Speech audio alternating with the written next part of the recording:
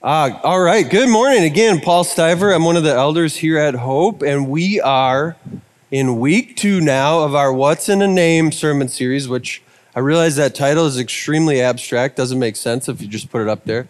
We're looking at names for the church and the New Testament descriptions of names of the church and saying, what does that mean, and how does that impact us today? How do we do church? How should we do church? So we're looking at names of the church, and I wanted to talk about this show. So this is the Magic School Bus. Well, it's also books, but this is a show. If you're like me, this was crucial in your childhood. So the fun part of this job is I got to watch an episode of the Magic School Bus yesterday for sermon prep, so that counts. You don't get to do that for your job, I'm sorry. It's weird because when I grew up, I had to ride the bus to school. We lived in the country, and school buses are not magical. So I always find this show, it is magical. I actually did a quiz. So you've got a ton of characters if you don't remember the show. Liz the Lizard, which creative name for a lizard. Obviously Miss Frizzle, Carlos, Tim, Keisha. Who else do we got? Arnold, Wanda, Dorothy Ann.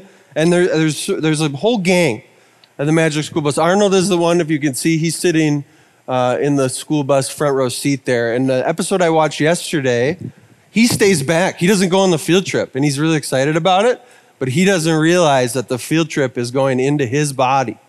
So they're going into his digestive system. They take a look in his body. I actually did learn something about the digestive system watching it, so that was kind of fun. But as we look today, as a segue here, we're looking at the body of Christ. We're going to go into the doctrine, Duncan liked it, into the doctrine of the body of Christ. We're going to look at 1 Corinthians 12 as well as some other passages because that's one of the names, what's in a name for the New Testament church is the body. So we're going to just consider first, what does the name the body of Christ mean? And in order to be a compelling public speaker, you always start with the dictionary. That really draws the people in, so we're going to do that. So definition number 1 from a Bible dictionary I picked up at like a thrift shop a while ago says, a Pauline, big word here, just means the Apostle Paul. When his writings are called Pauline. A Pauline designation of the church through which he contends that the many members of the local church or the whole church are united in Christ. And Brian talked about that capital C church last week being the church Catholic, the universal church, so to speak, everybody that calls on the name of Jesus throughout the world. Well, the term church, as Brian looked at last week, refers to having been called out. That's the Greek word ekklesia, of the world, having been called out of the world. Body of Christ depicts the inner unity of believers in their Savior. So last week, Brian looked at that ekklesia of us being the church. And then this week now we're looking at the inner unity of believers in the Savior. Second definition, to stay in dictionaries. The church is a body where each member is significant and which must keep closely in touch with its head, who is Jesus. As a body, it can grow and mature. So just want to lay that out as quick definitions on this name. This is a New Testament term. So as we think about how does the body of Christ, this term, this name, fit into the story of the Bible, this term comes in the New Testament. So what the passages we're going to look at that talk about the body and Christ is head of the body, what's happened before that in the story of the Bible is God has created everything and it was good. And right away, man falls into sin, humankind falls into sin. And then God makes these promises that he's going to redeem a people. And so he starts with Israel and they consistently rebel. And so he says, I'm going to actually send my son. And so he sends his son who dies on the cross, and then in his son and in the power and the sending of the Spirit, in the New Testament church is founded in the book of Acts. And we see now Christ calling a people of disciples to himself, and it is in that New Testament now that people is called the body of Christ, primarily as that said in the Apostle Paul's writings. And so I want to start by actually starting with the gospel and looking at that story. And so we're going to look at Colossians, a New Testament letter, and how this is described, this whole great story. It says, the Son is the image of the invisible God, the firstborn over all creation. And we can actually go pretty astray in our theology right here with this verse if we read it and say the Son is created. That's actually what I got a letter recently from the Jehovah's Witnesses. This is what they do. They say that the Son is a created being. Now, he's really high up, but he's a created being. And we cannot, if we call ourselves Christians, agree with that teaching because the Son is God. And so when we see he's the image of God, we can think about ourselves. We are made in the image of God. We're created in God's likeness, but Jesus is the image of God. As Brian's talked about before, when God thinks about who he is, he actually thinks about his Son, a person who is also God. Now, about this Jesus, it says, verse 16, for in him all things were created, all things in heaven and on earth, visible and invisible, whether thrones or powers or rulers or authorities, all things have been created through him and for him. He is before all things, and in him all things hold together. And he is the head of the body, the church.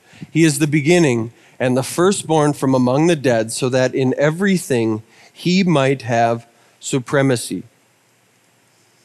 So when we look at this, everything's been created through him and for him. He's holding things together. And then we get this special language of he is the head of the body, the church. So there's a general power and authority and rule, and then a specific power and authority and rule. But in all of it, God wants his Son to have supremacy. In other words, it's all about Jesus. And so we continue on. How did we get there? It says, for God was pleased to have all his fullness dwell in him. Again, he was fully God and is fully God. And through him to reconcile all things to himself, whether things on earth or things in heaven, by making peace through his blood shed on the cross. That this plan of reconciliation for God, this plan of bringing all things under the authority of his Son, happened through the cross as he made peace. And you say, okay, what peace had to be made? And here in verse 21, it says, once you were alienated from God and were enemies in your minds because of your evil behavior. And now when we talk about humanity falling into sin, this verse describes every single one of us.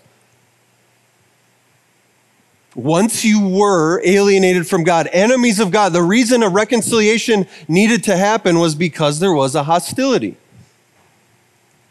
It says, but now he has reconciled you by Christ's physical body through death to present you holy in his sight, without blemish and free from accusation, if you continue in your faith, established and firm, and do not move from the hope held out in the gospel. So we have this death, this bodily resurrection, this vindication of glory, that now in Christ we're presented holy, blameless, no accusation comes against us because we have Christ's righteousness. So he says in verse 23, don't move from that hope. That's not an if then, if I have to do this in order to stay in. It just says cling to the hope. Another way that Paul talks about the head comes from Ephesians.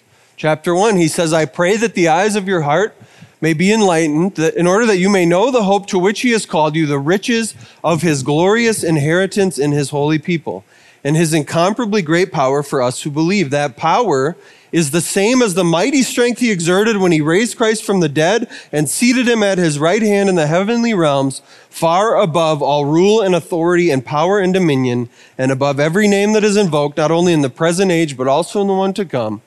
And God placed all things under his feet and appointed him to be head over everything for the church, which is his body, the fullness of him who fills everything in every way. So again, and this is actually, I love this, in verse 18, God wants us to have our eyes of our heart enlightened, to know the hope to which we've been called and the riches of his glorious inheritance in his holy people. That when the word inheritance is used there, my contention is it is describing Christ inheriting his people. And he says, I want you to know how good it is to belong to a church, to have the people of God and be a member of them. So we see Christ as the head of everything. As Brian talked about last week, he's got the world in the palm of his hand, and yet he's specially the head, the Lord, the source of life to the church. And we'll talk about that in this definition here. It says the use of head as a metaphor, this is from commentary by Grant Osborne. The use of head as a metaphor stems from Hellenistic medical theory. So Hellenistic just means the Greek culture at the time, when Paul was writing these letters. Their medical theory in which the head was seen as the source of the body's life, as well as its ruler. As the head was the life force supplying the body and controlling it, so Jesus is the source of life and sovereign over all his creation. Moreover, the primary recipient of this life and power is the church, the body of Christ. The head of the church is the head over all creation, and his life and power fill the church with divine life and power. So before we move on, I want to say this. If you are in here and you say, I'm a follower of Jesus, I call on his name, there is no greater honor than to belong to the body of Christ. There's no more urgent affiliation. Nothing takes precedent over the fact that we belong to the body of Christ. We are united to him. There's no higher calling than that. And there's also, along with that, no other source of life and power. This is Thanos. He's where you guys, spoiler alert if you haven't seen these movies. It's required of pastors to do a Thanos illustration at some point. Why, did you do one before? Whatever, I don't have time for that. All right, Thanos, whatever, Thermos. All right, either way, he loses it. I know, spoiler alert, sorry everybody. He's holding the gauntlet, the infinity gauntlet that collects the stones. But I want to point this out because in many ways, this is the world thinks about power. But these stones were just out there because of the Big Bang and the world was created. And he got to go collect these stones in order that he would have the power. That power is just something to be accrued, to be wielded. That he's willing to shed others' blood in order to gain that power. And Thanos, got it, gains the power to destroy life in the movie. I'm sorry, if you haven't seen these movies, that is my fault that I did that, but I'm sorry. He gains the power to destroy life. But that's typically how the world views power, but that's not how Christ wields his power. First of all, we see in Christ he has power over death and every authority and ruler because of his vindication and his resurrection life. He has that authority and power because it was granted to him by the Father because he was obedient unto death. In Jesus' life, he lived a perfectly righteous life from start to finish, and his crowning achievement was obeying the Father in laying down his life on the cross. So instead of using and shedding others' blood to gain power, Jesus sheds his blood. And that is what makes him worthy of the authority that God gives him. He wields his power then to give life, and specifically to the church. That he's our guy. And so to belong to his body, there's nothing better. But to be outside of it, nothing worse. So what does it mean then to be in the body of Christ? If Christ is the head, we're his people, what does it mean? I want to go to 1 Corinthians 12, which looks at a lot of things. It looks at spiritual gifts. We're not going to do that in this passage. If you want to learn more about that, take our systematic theology class, and we'll do it there. But it looks at a lot of things, and it talks about being in the body of Christ. And so starting in verse 1 of 1 Corinthians, it says, "Now about the gifts of the Spirit, brothers and sisters, I do not want you to be uninformed." This is the Apostle Paul writing to a church that he helped start. And he says, "You know that when you were pagans, somehow or other, you were influenced and led astray to mute idols. These false gods led you away." But he says, "Therefore, I want you to know that no one who is speaking by the Spirit of God says, 'Jesus be cursed,' and no one can say Jesus is Lord except by the Holy Spirit." So this confession of Jesus as Lord is a demonstration that you have received the Holy Spirit, that you are in this body of Christ. And so moving on, he says, so we got to, hold on, these are a little out of order here. We got to find, we lost one. We lost the slide. All right, I'm going to just read this one then. Moving on, he says, "There are different kinds of gifts, but the same Spirit distributes them. There are different kinds of service, but the same Lord. There are different kinds of working, but in all of them and in everyone, it is the same God at work. Now to each one, the manifestation of the Spirit is given for the common good." That's verses 4 through 7 here that we don't have a slide for. And so I just want to point out some of the language Paul uses. Different, same, different, same, different, same. He says different kinds of gifts, same Spirit, different kinds of service, same Lord, Jesus, different kinds of working, but in everyone, it is God at work. He says there's a sovereign distribution then in the body of the gifts that we have to use. that God is in control, giving each of us our gifts to use for the body. That each believer has some manifestation of the Spirit. As Paul said earlier. And this is not just, now verse 7, not just for our enjoyment or our hoarding. This manifestation God gives us of his Spirit for the common good. Continuing on to get a little more specific, Paul says to one there is given through the Spirit a message of wisdom, to another a message of knowledge by the same Spirit, to another faith by the same Spirit, to another gifts of healing by that one Spirit, to another miraculous powers, to another prophecy, to another distinguishing between spirits, to another speaking in different kinds of tongues, and to still another the interpretation of tongues. All these are the work of one and the same Spirit, and he distributes to each one just as he determines. One question that is fun to ask when you think about, what are my gifts? How am I called to serve the body? One question that I think is fun to ask is, what is something that God has equipped me to do that I do better than most people? And how can I give that away? How can I bless them?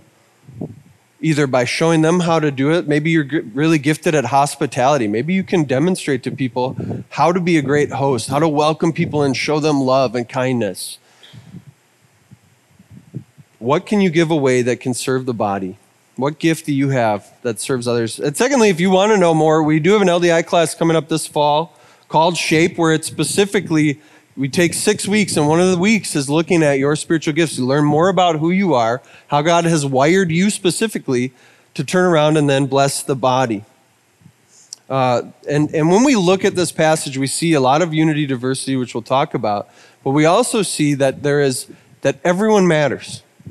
No one is superior or inferior in the body of Christ.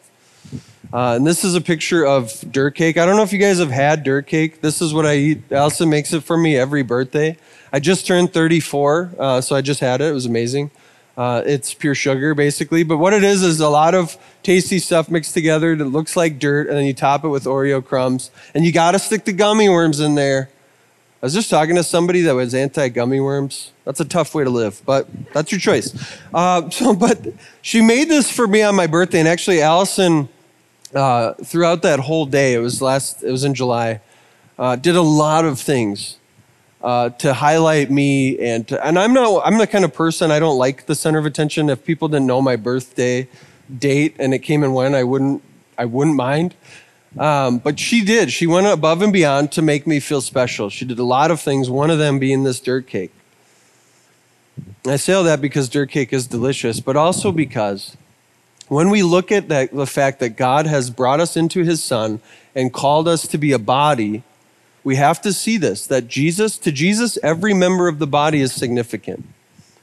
Every person matters. Every person is special. The way that Allison made me feel special is the way that Jesus wants us to feel about our role, our membership in his body. He wants us to see that we're valuable and that we have gifts to offer. It wouldn't be dirt cake without the gummy worms, in my opinion. You need the gummy worms. Now, we're coming out of a season where the burden of ministry, because of what we were all experiencing, shifted to a very select few. And we had to do that. The burden of ministry shifted to a select few people in the church because, especially on Sundays, in order that we could create the best possible worship space given the circumstances we were in. But now as we are coming out of those circumstances, and this is one of the reasons why we like to hit on the language member mobilized, we need to see that burden of ministry shift, but not just because we need help, but because we're missing out on something when people aren't utilizing their gifts in the church, and so are you. And so we have this call, this gifting of Christ to be participants in his body.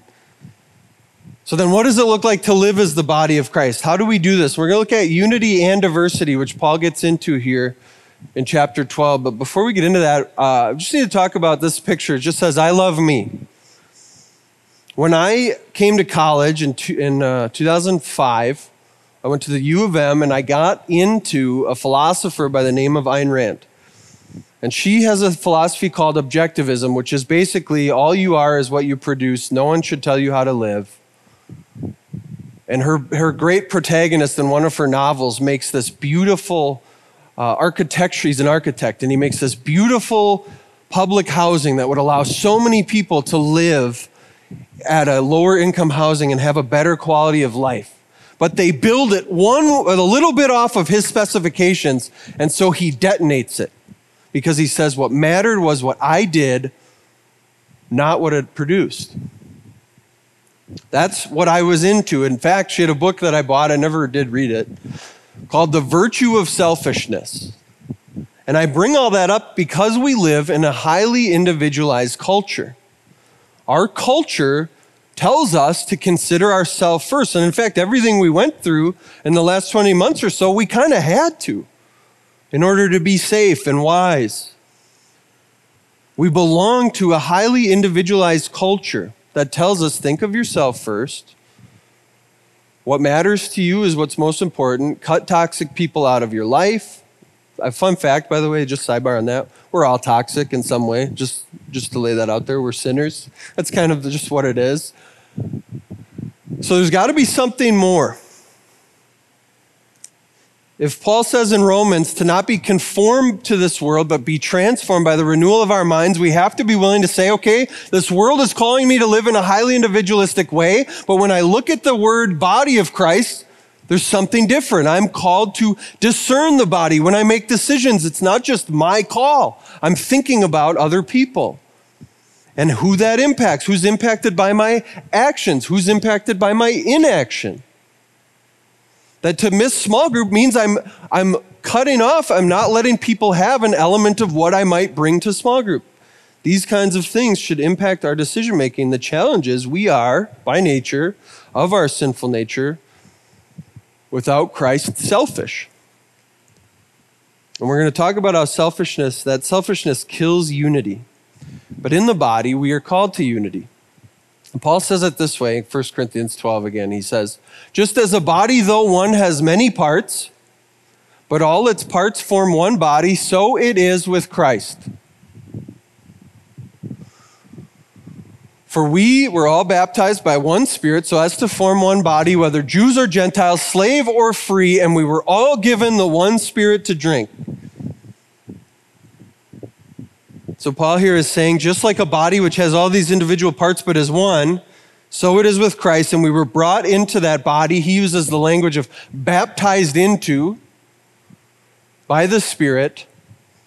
We were baptized into that body, into Christ, to be one.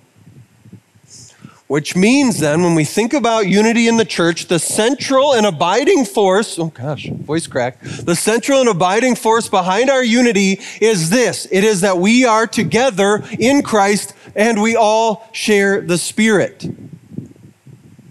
Even in this verse, we see that ethnic distinctions and socioeconomic and other distinctions do not matter. We are in the body together. Jesus wanted it this way. He prays. In John 17 here, this is his high priestly prayer, and Jesus says, my prayer is not for them alone, talking about his current disciples. I pray also for those who will believe in me through their message, through the gospel, that all of them may be one, Father, just as you are in me, and I am in you. May they also be in us, so that the world may believe that you have sent me. I have given them the glory that you gave me, that they may be as one as we are one, in them and you and me, so that they may be brought to complete unity. Then the world will know that you sent me and have loved them even as you have loved me. He says to the Father, I want them to know this unity that you and I have had from all eternity. I'm inviting them into that. I pray that they would be brought to complete oneness of purpose, of mind, of belief in me, so that they would know me more. So as the body of Christ, we're called to unity. We are also called to diversity. Paul continues. He says, even so, the body is not made up of one part, but of many.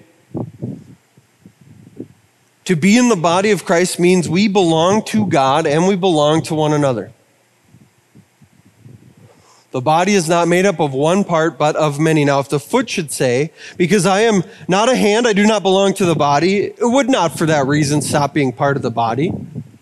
And if the ear should say, because I am not an eye, I don't belong to the body, it would not for that reason stop being a part of the body. If the whole body were an eye, where would the sense of hearing be? If the whole body were an ear, where would the sense of smell be? One of the things I think Paul is pointing out here is there are no solo acts in the body of Christ. That a branch cut off from the tree does not bud. All right. Continuing on to okay, what do we got? All right, good. Thanks. Having some slideshow stuff today. Continuing on, Paul says, but in fact, so when we see this, I have to say one thing. We belong to each other in the body of Christ, but we also need each other.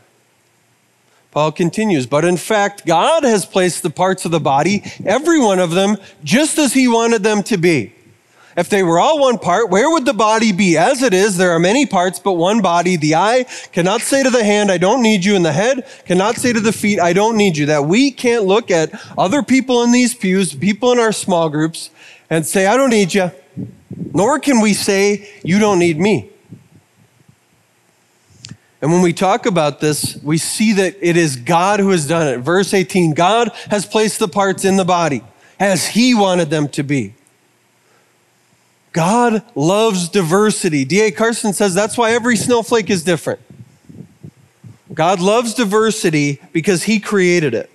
And there's something, as we saw in the John passage, about diversity becoming unified that testifies to the world. That testifies to the beauty of the Savior who has made us one. One author, Rebecca McLaughlin, says in Confronting Christianity that Christianity is the most diverse, multicultural, multi-ethnic movement in history. That diversity is something that God loves, and he sets it up this way so that we can be strong together as the body. Continuing on here, Paul says, on the contrary, so instead of saying, I don't need you, he says, on the contrary, those parts of the body that seem weaker are indispensable. And the parts that we think are less honorable, we treat with special honor. And the parts that are unpresentable are treated with special modesty, while our presentable parts need no special treatment. But God has put the body together, giving greater honor to the parts that lacked it, so that there should be no division in the body, but that its parts should have equal concern for each other. If one part suffers, every part suffers with it. If one part is honored, every part rejoices with it. So again, we see this language. In verse 24, God has put the body together. It is God who has done this so that we would have no division, but equal concern for one another. If one part suffers, every part suffers with it. If one part is honored, every part rejoices with it. For example, about this concept, last year we did 7 episodes on the Sunday Rewind podcast called Racial Solidarity in Hope Lowertown. And one of the reasons we chose to talk about the gospel and race with the word solidarity is this concept right here. That if we have brothers and sisters, black and brown brothers and sisters who are suffering racial injustice, it matters to us, because if one part suffers, every part suffers with it. That's what Jesus is saying it means to be a body. So we can't just say that's your problem, tough luck.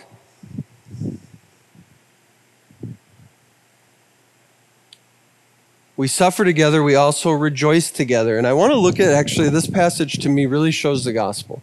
And I'll say why. Because when we compare ourselves to Christ as the head of the church, and we think about ourselves belonging to body with Christ as the head of the church, we see something here. That we were all weaker parts. We were all in our sin dishonorable. Because of our sin, our shame, our selfishness. Our selfishness, as Ayn Rand says, selfishness is a virtue. Selfishness is a sin that Jesus took to the cross. But on the cross, in Christ's death, the honorable dies for the dishonorable. The strong dies for the weak. The one who was presentable, the Son of God, dies for the unpresentable. So that now in his body, we are, as verse 22 says, indispensable. that to Christ, you are indispensable. We are, as a church, indispensable. Why? Because he died to have us. He wants us that bad. And then Paul says, now you are the body of Christ, and each one of you is a part of it. We are the body of Christ because he was glad to die to have us as his own. And now because of that, we each have a part to play in his body. So then we ask, how can we be the body of Christ at Hope Lowertown? If this is, as our church, we are a local expression of the body of Christ, how can we be that body? In Ephesians 4, the Apostle Paul says this about what Jesus has done. He says, so Christ himself gave the apostles, the prophets, the evangelists, the pastors and teachers to equip his people for works of service so that the body of Christ might be built up until we all reach unity in the faith and in the knowledge of the Son of God and become mature, attaining to the whole measure of the fullness of Christ. So Christ has given leaders in the church to equip people so that the people do the works of service in order that as a body we may be built up and become mature, reaching unity in the faith. And unity isn't something we just arrive at. We have to work for unity. We have to fight through conflict. We have to have hard conversations, but we have to always come back to the fact that we share the same Father, Son, and Spirit. Paul says, then we will no longer be infants tossed back and forth by the waves and blown here and there by every wind of teaching and by the cunning and craftiness of people in their deceitful scheming. There's something that can pull us away from Christ. Our disconnection to the body allows us to be swept away by the waves. Instead, Paul says, speaking the truth in love, we will grow to become in every respect the mature body of him who is the head, that is Christ. From him, the whole body, joined and held together by every supporting ligament, grows and builds itself up in love as each part does its work. So the way that we grow together is together. The way that we grow is to hold fast to the word, to speak the truth in love to one another, to stay connected and urge one another to stay connected to Christ. This is why, for example, we do small groups here at Hope, because when I'm connected to a small group, I have people, and I do have them, that can say, I don't know about that, and I need that. And they help me stay connected to Christ. So then let's take that down a little. Let's get a little more practical about what does that look like for me as a member of the body. And this is from a book, oh wow, the numbers got weird. This is from a book called Planting Missional Churches by a guy named Ed Stetzer. Oh, Brian mentioned him last week. Anyway, this is just goals. I'm laying this out as what being a member of a church can look like. It says new and current member goals. 1, list 7 new friends they have made in church. And this is actually, data backs this up, that people don't feel like they belong to a church until they have made 7 connections. This is part of the reason why we're currently working with our small group leaders on this principle of inviting people in. Because if you just come to my small group, you instantly have 13 connections. But new members, ideally, if we're doing our job right as a church, instantly or over a short period of time, we'll have 7 new friends that they've made in church. They'll be able to name names. Another thing would be identifying spiritual gifts. If you want help with that, I can help with that. Just email me, paulstiver@hopecc.com, or just ask people, though. Ask people you're close to. What do you see in me? What do I bring to the body? 3rd, involved in a role. We're going to talk about that. 4, involved in a small group. That is really the best way to be plugged in here at Hope Lowertown. 5, financially invested. 6, and now this isn't all on members, right? Know and understand church's goals. That's on leadership to communicate. 7, attend worship services regularly. 8, identify unchurched relationships and take steps toward evangelism and toward your own church membership. These are things that it can look like to be a member of a local body of Christ. So let's get even more. Oh, I do have one thing. Because the body of Christ is a physical thing, when we talk about baptism, for example, we say your baptism here at Hope is a physical representation of a spiritual reality. That spiritually you have died with Christ and been raised to new life with him, so you do that physically to communicate that reality. Well, I would argue that by being a member of a physical church, you are communicating a spiritual reality. You are saying, I belong to Christ, to his body. Now, being a member of a church does not save you, but it does display that you have that relationship, that you belong to Christ. I want to talk about, though, some practical ways that we can be the body at Hope Lowertown. The first one here is to serve on a Sunday. And so we have different avenues for service. I don't have sound up there. You can help with sound. I think Brian has sent out volunteer sheets. But if you are seeing these and you haven't seen a volunteer sheet and you're like, you know what, I want to use my gifts, email brian@hopecc.com and you can get plugged in as a volunteer. But we have 3 ways. Children's, hospitality, and worship are really the key ways that we could really use volunteers that would bless the body on a Sunday. Allow parents to worship more freely. Be that welcoming face, or lead God's people, help lead God's people in song. And I do want to say one thing, that this isn't asked from a place of you offering service to the church. When we serve in the church, we are not actually serving the church. We're offering that service, not begrudgingly to a church, but worshipfully to Christ. Our service in the church is offered to Jesus, not to the church. It's done in the church, but if we center on the fact that I'm worshipfully making coffee this morning for Jesus, that's a way different outlook. And I do want to say, I would encourage you, we've got one job. This is Brian and I talked about this, but that's a Hope Lowertown ball cap that I made. I'm really good at graphic design, guys.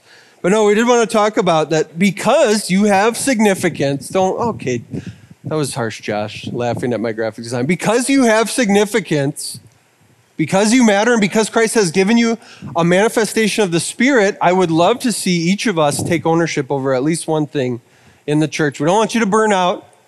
So at least one thing that helps diffuse that responsibility and helps us bless each other. So could it be hospitality? Could you be that person who, like me, when I went to church at downtown Minneapolis, someone opened the door for me and was genuinely glad to see me. And it was life-changing because I hadn't had somebody excited to see me for years when that happened. Those are the kind of things that can happen just by your service.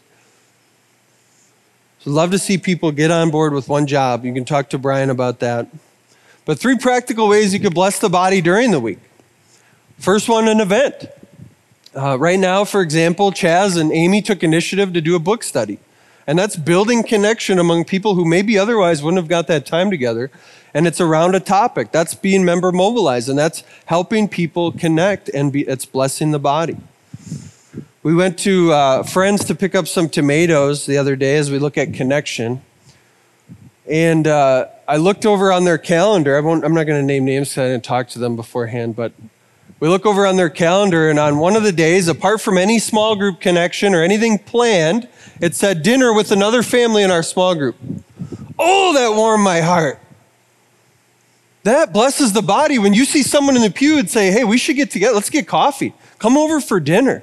Make those connections with one another, because when we go on mission together, we've got to know each other. And lastly, service. One of my favorite illustrations for this actually from a young woman at Hope Downtown who struggled with mental health challenges recently. In one of the throes of depression and anxiety she was going through, she was in a really tough spot, and her small group came over to her house and made her a bunch of food, did grocery shopping for her, cleaned her house, and I think maybe hung a couple picture frames and just cared for her and sat with her. That's what it looks like to be the body of Christ. That's service. That's saying you matter. How can I love and serve you? That my life isn't just about what I want. But as I throw out those practical things, it's easy to think, okay, I just got to do this now. And then God will accept that. God wants me to do this service so that he can accept me. It's not that. The gospel is not do but done for you. So we're going to start to move. We're going to move briefly. I'm going to talk for a little bit more, and we're going to move to a time of communion. I want to talk about this because the gospel and anything practical we're asking people to do, we want them to do from a place of response, responding to this good news. Christ has accomplished my salvation. Now I'm responding by serving the church with the gifts he's given me. But this is from Matthew 26, and I want to talk about it. It says, while they were eating, Jesus took bread, and when he had given thanks, he broke it and gave it to his disciples, saying, take and eat, this is my body. Then he took a cup, and when he had given thanks, he gave it to them, saying, drink from it, all of you. This is my blood of the covenant, which is poured out for many for the forgiveness of sins. I tell you, I will not drink from this fruit of the vine from now on until that day when I drink it new with you in my Father's kingdom. When they had sung a hymn, they went out to the Mount of Olives, which is where Jesus prayed. This reality that we belong to the body of Christ is only possible because Christ allowed his body to be broken for us. We can only be in the body of Christ because he allowed his body to die on a Roman cross. That his body was broken for us, his blood shed for us in order that we might now, in his resurrection life, belong to him and to one another in his body, in the power of the Spirit. That on the cross, the honorable dying for the dishonorable, the strong dying for the weak, the presentable dying for the unpresentable, so that now we could have eternal significance to God and be presentable to him, presented as holy and blameless because of the work of Christ. So we're going to move to a time of communion. I just have two questions right before that. The first one being, are you in the body of Christ? Have you called on Jesus as Savior? Have you called on him for the forgiveness of sins and received the Spirit? Have you been brought into the body? If you're not sure, come talk to me after the service. We'll get you saved. Secondly, will you love and serve the body of Christ? Will you love and serve the body of Christ? This is our highest honor, our greatest calling. What a privilege it is to belong to the body of Christ and have him as our head. All right, so we're going to move to a time of communion now. At Hope, we practice open communion, which means you don't have to be a member of this church or any church. We only ask that you would say, yes, I follow Jesus. I have called on him as Savior for the forgiveness of my sins. I am in his body. He is my Lord. And as we take this communion, I want you to think about those questions. Am I in the body of Christ? Am I loving and serving the body of Christ? Do I see this as this great honor? But also to remember that it isn't your actions that save you, it was his actions. So rejoice in the fact that his body was broken for you and his blood was shed for you. I'm going to pray and we'll move into a time of worship through song as we continue on here. Heavenly Father, I thank you for your grace, that when we by our sin had made ourselves dishonorable, unlovable, unpresentable, in complete rebellion of you, you had purpose to send your Son and that he gladly laid down his life on the cross. And you raised him, and he was raised in resurrection vindication to say that he had always lived a perfect life, so that now, by belief in his name, we too can be accounted righteous in your sight, beloved by you, and receive the dwelling of the Holy Spirit, which all those things call us together into the body of Christ with him as the head. So God, help us praise and worship you as we conclude this service through song and communion, giving you the honor and glory that you have done it. We thank you now. In Jesus' name, amen.